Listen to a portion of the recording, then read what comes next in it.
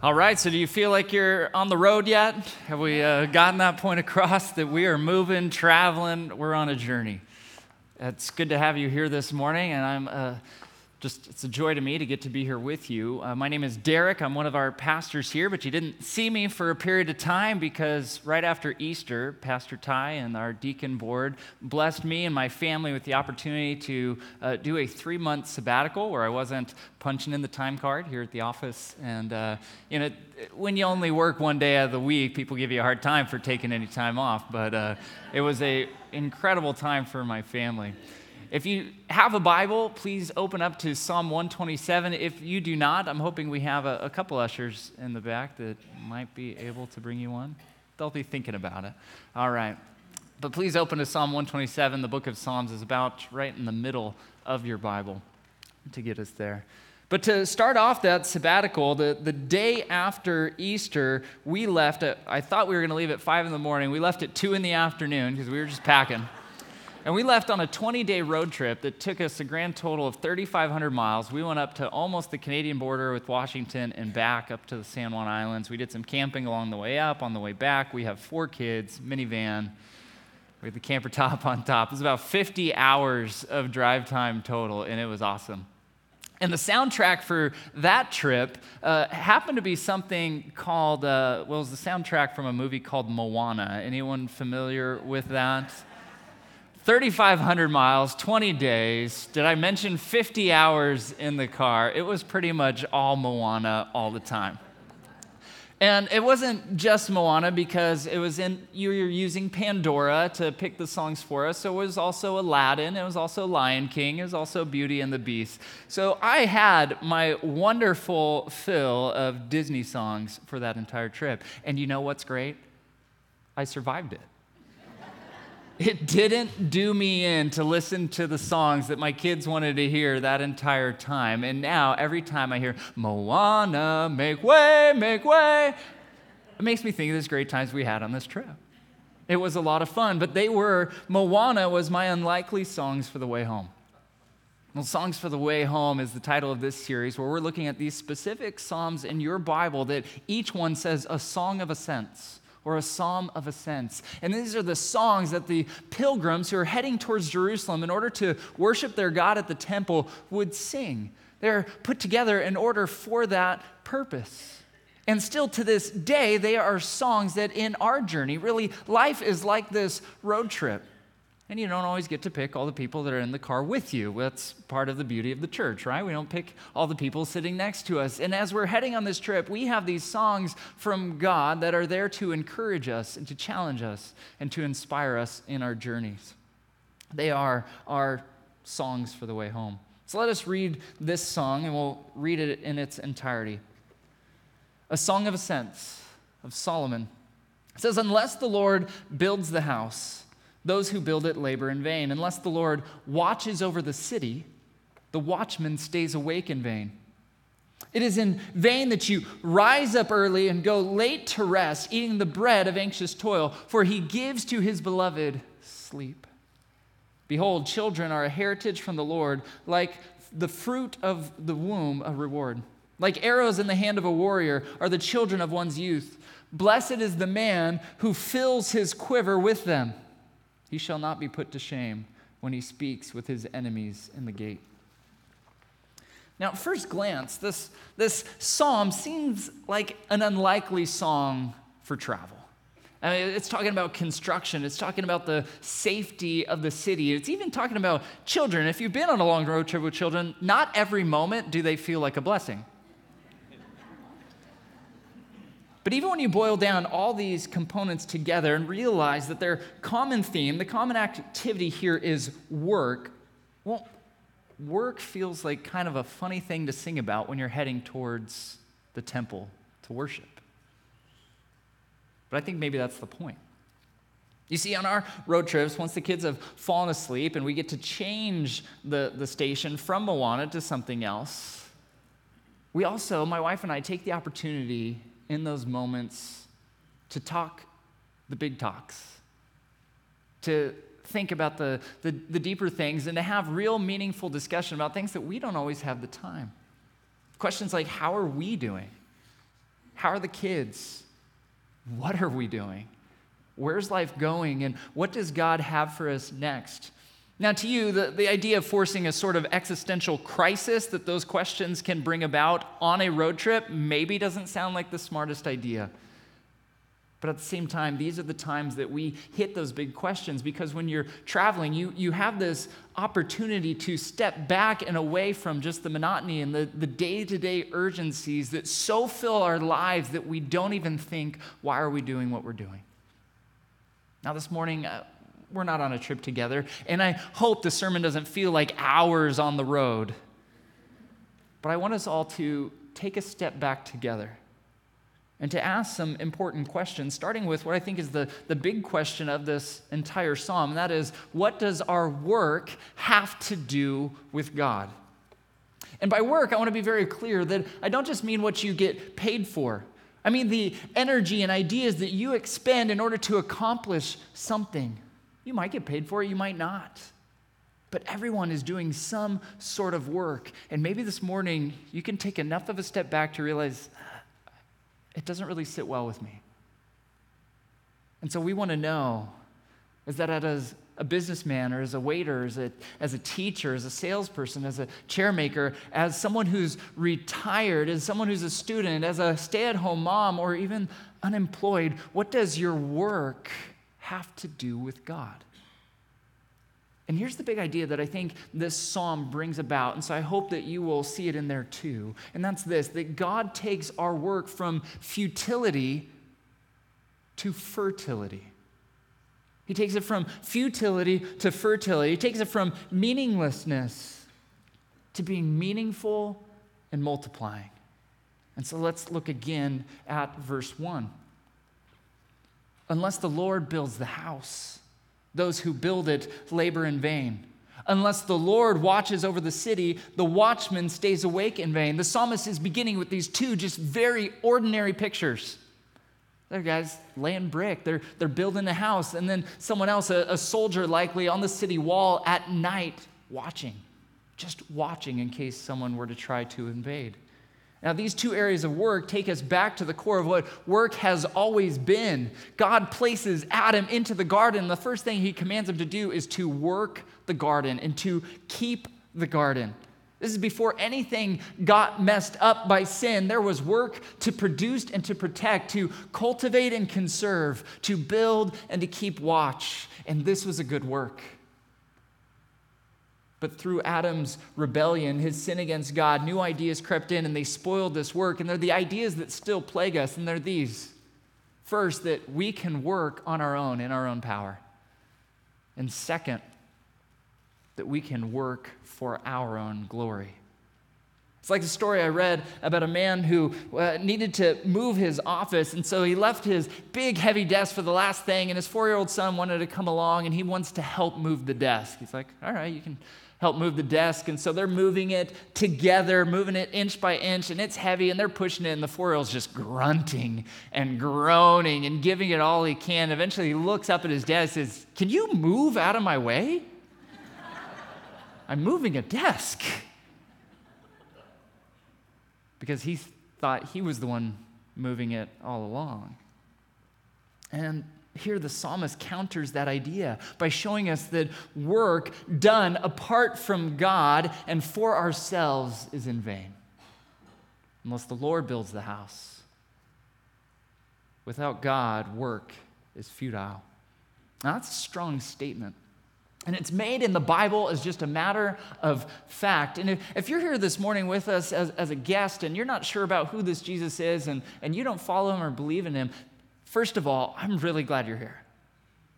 I hope you know we welcome you to come alongside and to be here as we sing songs out loud, which you don't really do anywhere else but a concert, right? And as we worship this risen man named Jesus.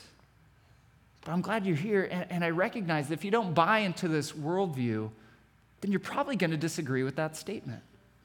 You might think that a home built by a non-Christian is just as good as by a Christian. In fact, it might even be better, depending on the training and the experience. And you might say that, well, a police officer watching our streets is a good thing, whether or not they believe in God. And they would have a point, wouldn't they?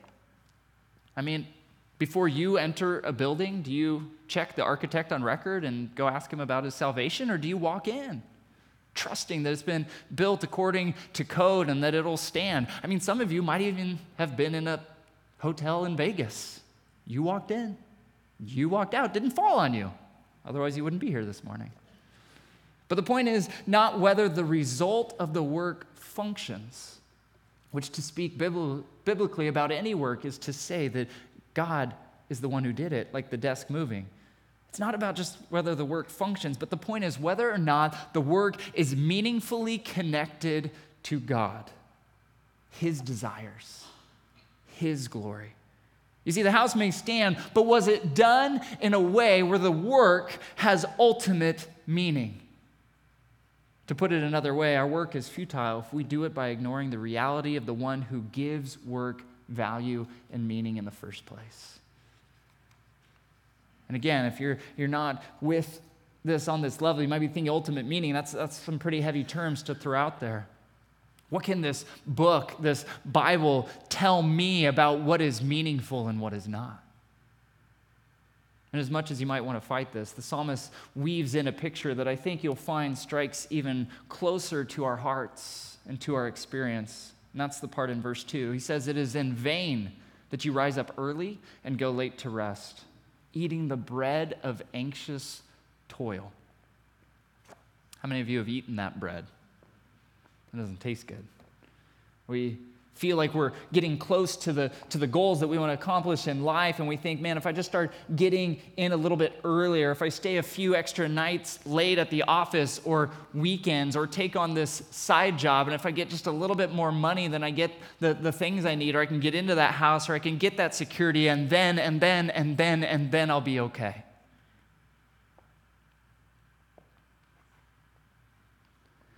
And all the while, we are giving ourselves to our work, just slightly aware of these rising levels of anxiety and dissatisfaction and worry. We might earn something from this work. It does say there's bread, but it's tainted. And here's the problem. Work and success promise the good life.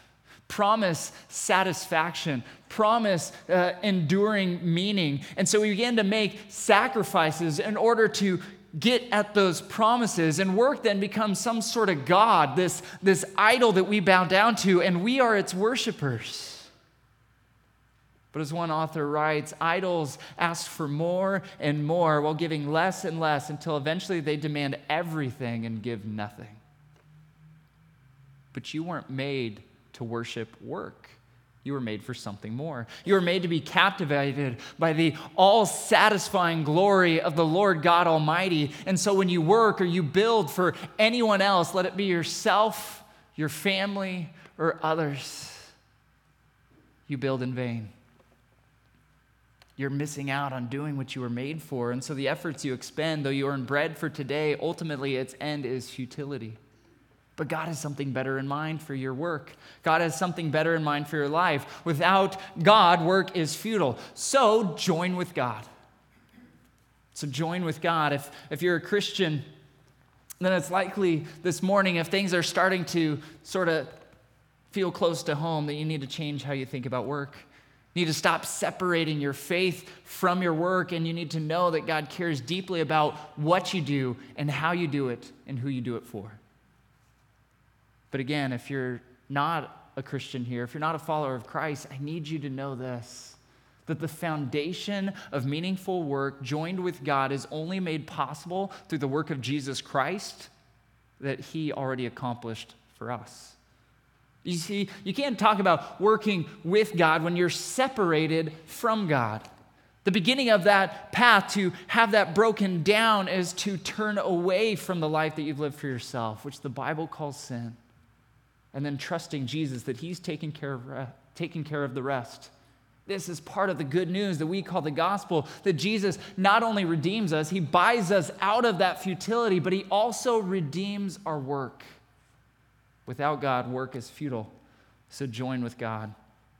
Now, I grew up sitting in the pews with my parents. And my dad was a firefighter, and I loved him, and I loved what he did, but I saw what was going on in church, and I saw these missionaries, and I thought, oh, those are the people God likes. And I saw the pastor, and I was like, oh, those are the people God is proud of and he likes. And I thought everyone else, well, those are kind of ordinary jobs. Second tier. And it took me as I grew up and matured and I got to know missionaries and as I got to know pastors and most importantly, as I got to know my Bible to realize that that is terribly, horribly inadequate thinking. Genesis chapter 1, verse 27 and 28. So God created man in his own image. In the image of God, he created him. Male and female, he created them, and God blessed them. And God said to them, be fruitful and multiply and fill the earth and subdue it, and have dominion over the fish of the sea and over the birds of the heavens and over every living thing that moves on the earth. God gave the very first people the vocation, the calling to fill the earth and subdue it.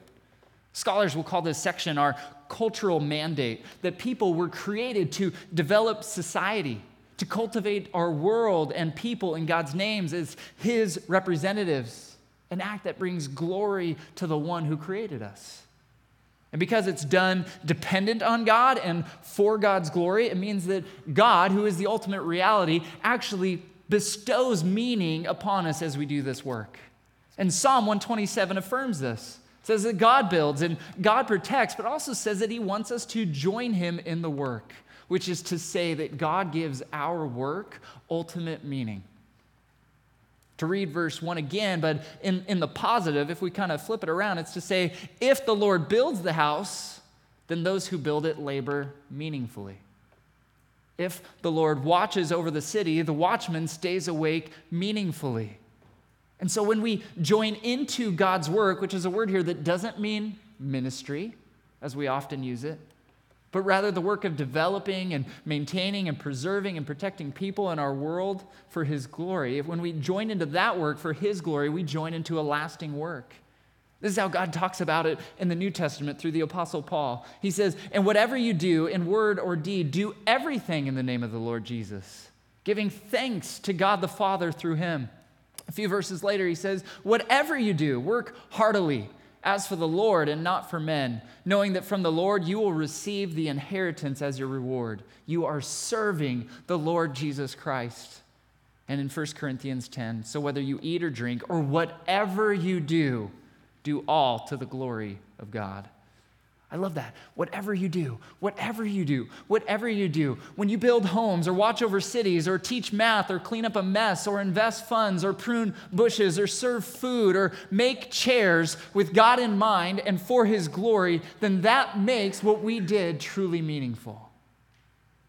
Or I think pastor and author Tim Keller puts it incredibly well here, so I put it up on the screen for you as well. Everyone will be forgotten.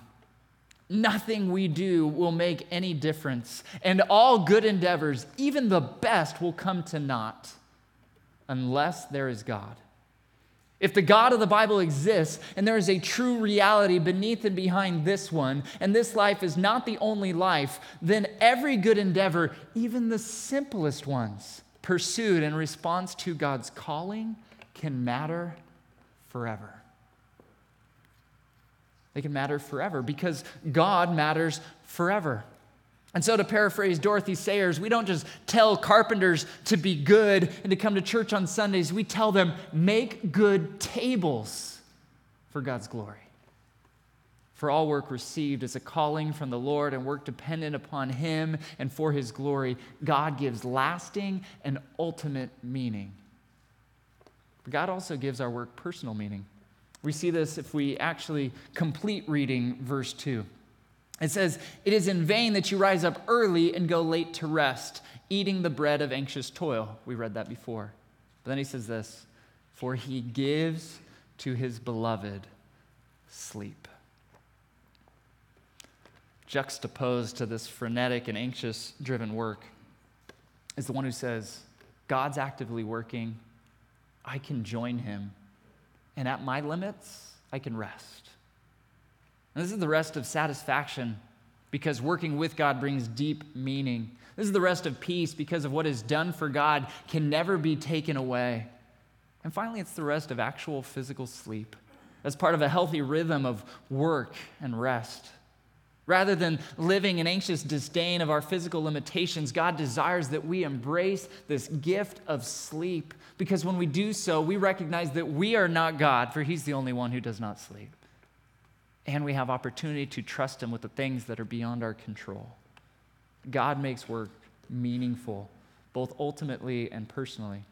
And so the application here is to work with God for His glory. And what I want to do is give you a few questions, but don't feel the need to write them down. They're on the back of your bulletin.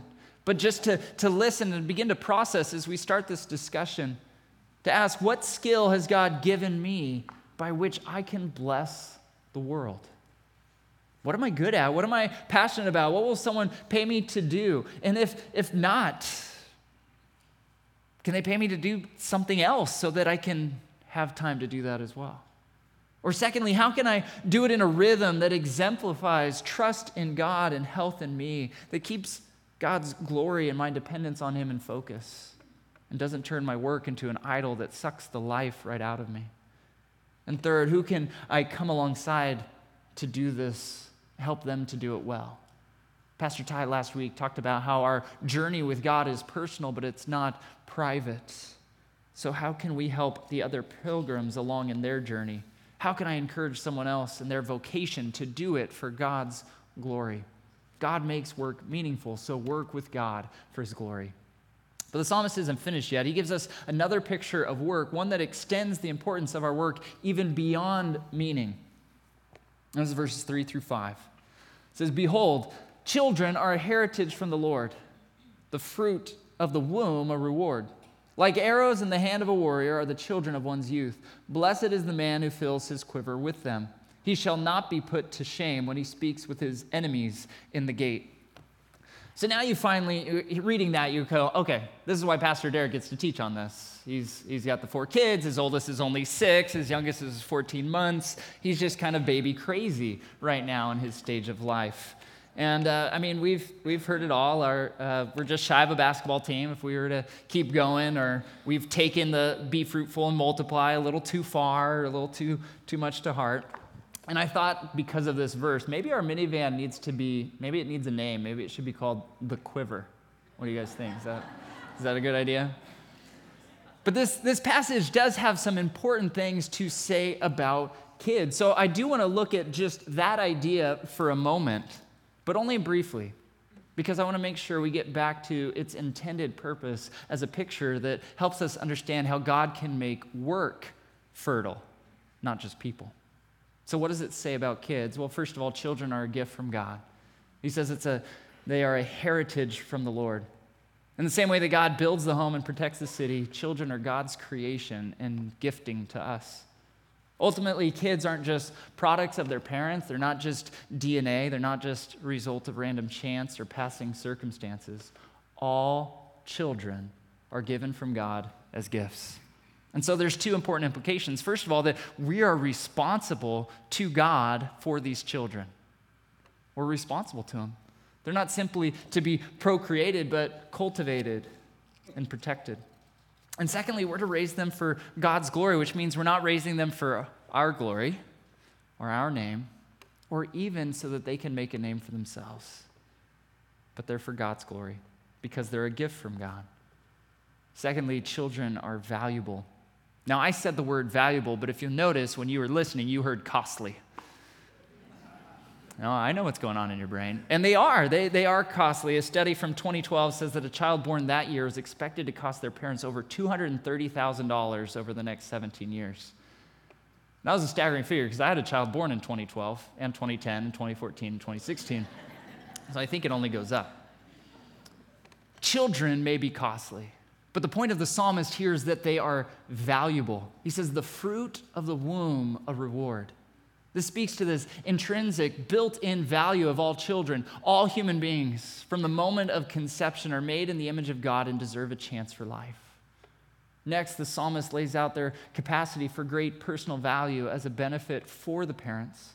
He compares them to arrows as like tools crafted for a great purpose, and defenders of the family business, and rest bringers who, through their multiplication, transcends their parents' limitations. Children are valuable gifts from God. But if we're going to talk about children as gifts and the joys of that, we also need to, for a moment, recognize that there's also pain when we talk about children. Whether due to infertility or singleness, some of you may be wondering, well, where was my gift of children? Where's the fruit of my womb or my wife's womb? Where's my reward and my arrows to send out against the enemy?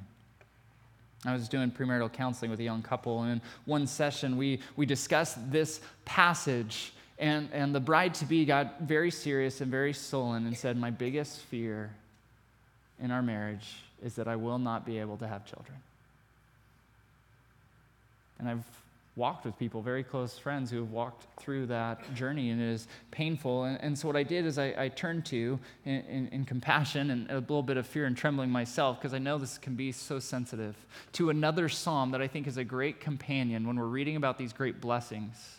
In Psalm 127 is also to remember this from Psalm 113, where the psalmist writes, he gives the barren woman a home, making her the joyous mother of children.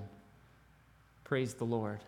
And then I pointed out to her these two important truths from these two Psalms. 127 showing that the Lord builds the home, and he does so through children born to their parents. And then Psalm 113 shows that the Lord builds the home with children not born to their parents. You see, what's most important in both is that the Lord builds the home. God's the one who blesses and brings the joy. And I personally have seen homes built with birthed children and adopted children and foster children and godchildren and, most importantly, spiritual children who have come to be in Christ's family through them. And again, this isn't to downplay the pain. It's very real, but it's to say that please trust that God has more than one way to build a home and to fill you with joy through himself. But as I said before, while this psalm tells us some important things about kids, it's primarily a picture intended to tell us something about our work. Another pastor wrote that this psalmist is praising the effortless and important work of making children. He says, what do we do to get sons and daughters? Very little. It requires our participation, but hardly in a form we would call work. Now, I want you to notice that he's not talking about the effortlessness of raising children. That is very hard work. I know on this sabbatical, there was a few different times where I thought, you know what? Why don't I go back to work for a couple of days? Fathering is difficult. It's hard work. But the psalmist instead is talking specifically about this work of conception, where we joyfully do our part and trust God for the miracle of life. And here's the idea. God does that same thing with our work. God makes work fertile. And he does so by making work not just about the thing that we're doing, though we've already said that is meaningful and important. It's also about the people and the new life and the multiplication that can come as we do our work. To put it another way, our work with God is not only for God's glory, but it's also for God's mission. Just as he fills a house with physical children, he is seeking to fill his house with children of God. John 1:12, but to all who did receive, talking about Jesus, who all did receive Jesus, who believed in his name, he gave the right to become children of God. Christ then comes as the ultimate fruit of the womb, the ultimate arrow against the enemy that enables all of us to become children of God. And God wants to fill his house through you and through your work, bringing us right back to the Great Commission. Go, therefore, and make disciples of all nations. In the same way that God has called each of us to a vocation, a work that blesses the world for his glory, God has also called us all to a mission, that of making disciples. Here at South Shores, we say growing fully devoted followers of Jesus Christ by reaching the lost, growing them in faith and obedience, and empowering others to do the same. I'm specifically talking about here leveraging appropriate opportunities to make disciples through the relationships we have in our life. God desires you to bring new life into people who will then multiply because he has placed you in the job or in the work or even in the retirement that you have right now. And that begins by doing your work well for God's glory, but it continues as you look to say, how can Christ's mission be worked out through what I'm doing. God makes work fertile, so work with God for his mission. Now, some more questions to ponder. Where and how can I do my work most strategically to advance the mission of God? How can I be of greatest service to others, particularly as a bridge in order to share the gospel? And who has God placed around me that I can help them take one more step closer to Christ? In my family, in my office, in my church, in my neighborhood. God makes work fertile, so work with God for his mission. Now, I want you to imagine we're on this road trip and the music just finished talking about everybody's working for the weekend or something like that. And it brings this topic into your mind. Why am I working? Is it meaningful? And who's it for? Is it futile or is it fertile? And those self-reflection questions I pointed to you on the back, that's a good place to start this week. And I hope you'll carve out some time to just, with yourself, work through them, and then to find someone else and talk about and share your answers and what it brought about. But I want you to be careful because it's not just about coming up with the right answers. You see, at the very beginning of your psalm, it says of Solomon. He wrote this psalm. Solomon, King Solomon, wise King Solomon, had all the right answers, but it didn't touch his life. So his buildings didn't last, his city came to ruin, and his family was filled with broken arrows. Ultimately, the fertility of our work, its ability to bear fruit, does not come from having the right strategy, but from having the right Savior. Jesus put it this way in John 15:5, I am the vine, you are the branches. Whoever abides in me and I in him, he it is that bears much fruit. For apart from me, you can do nothing. We have lots of questions to work through, and they're good ones, but most important one is this. Are you connected to the vine? Are you in Jesus? It's not just how we start the Christian life. It's the breathing of every single day, and it's the only way to bear fruit. Your work doesn't have to be meaningless. God takes our work from futility to fertility. Please join me in prayer. Father God, we are humbled that in your work that you have given us work to do, to be a reflection of you, in creative artistry and the ability to bless others and help them, but Lord, also to be able to tell others of who this Jesus is, why we worship him, what he's done for our lives. Lord, I pray that you would walk us through these questions. Most importantly, that you would help us to see that in order to reach out, in order to bless others, we need to reach deeper in to love Jesus more, know him more, follow him more. And as we abide, you bear the fruit. In Jesus' name, amen.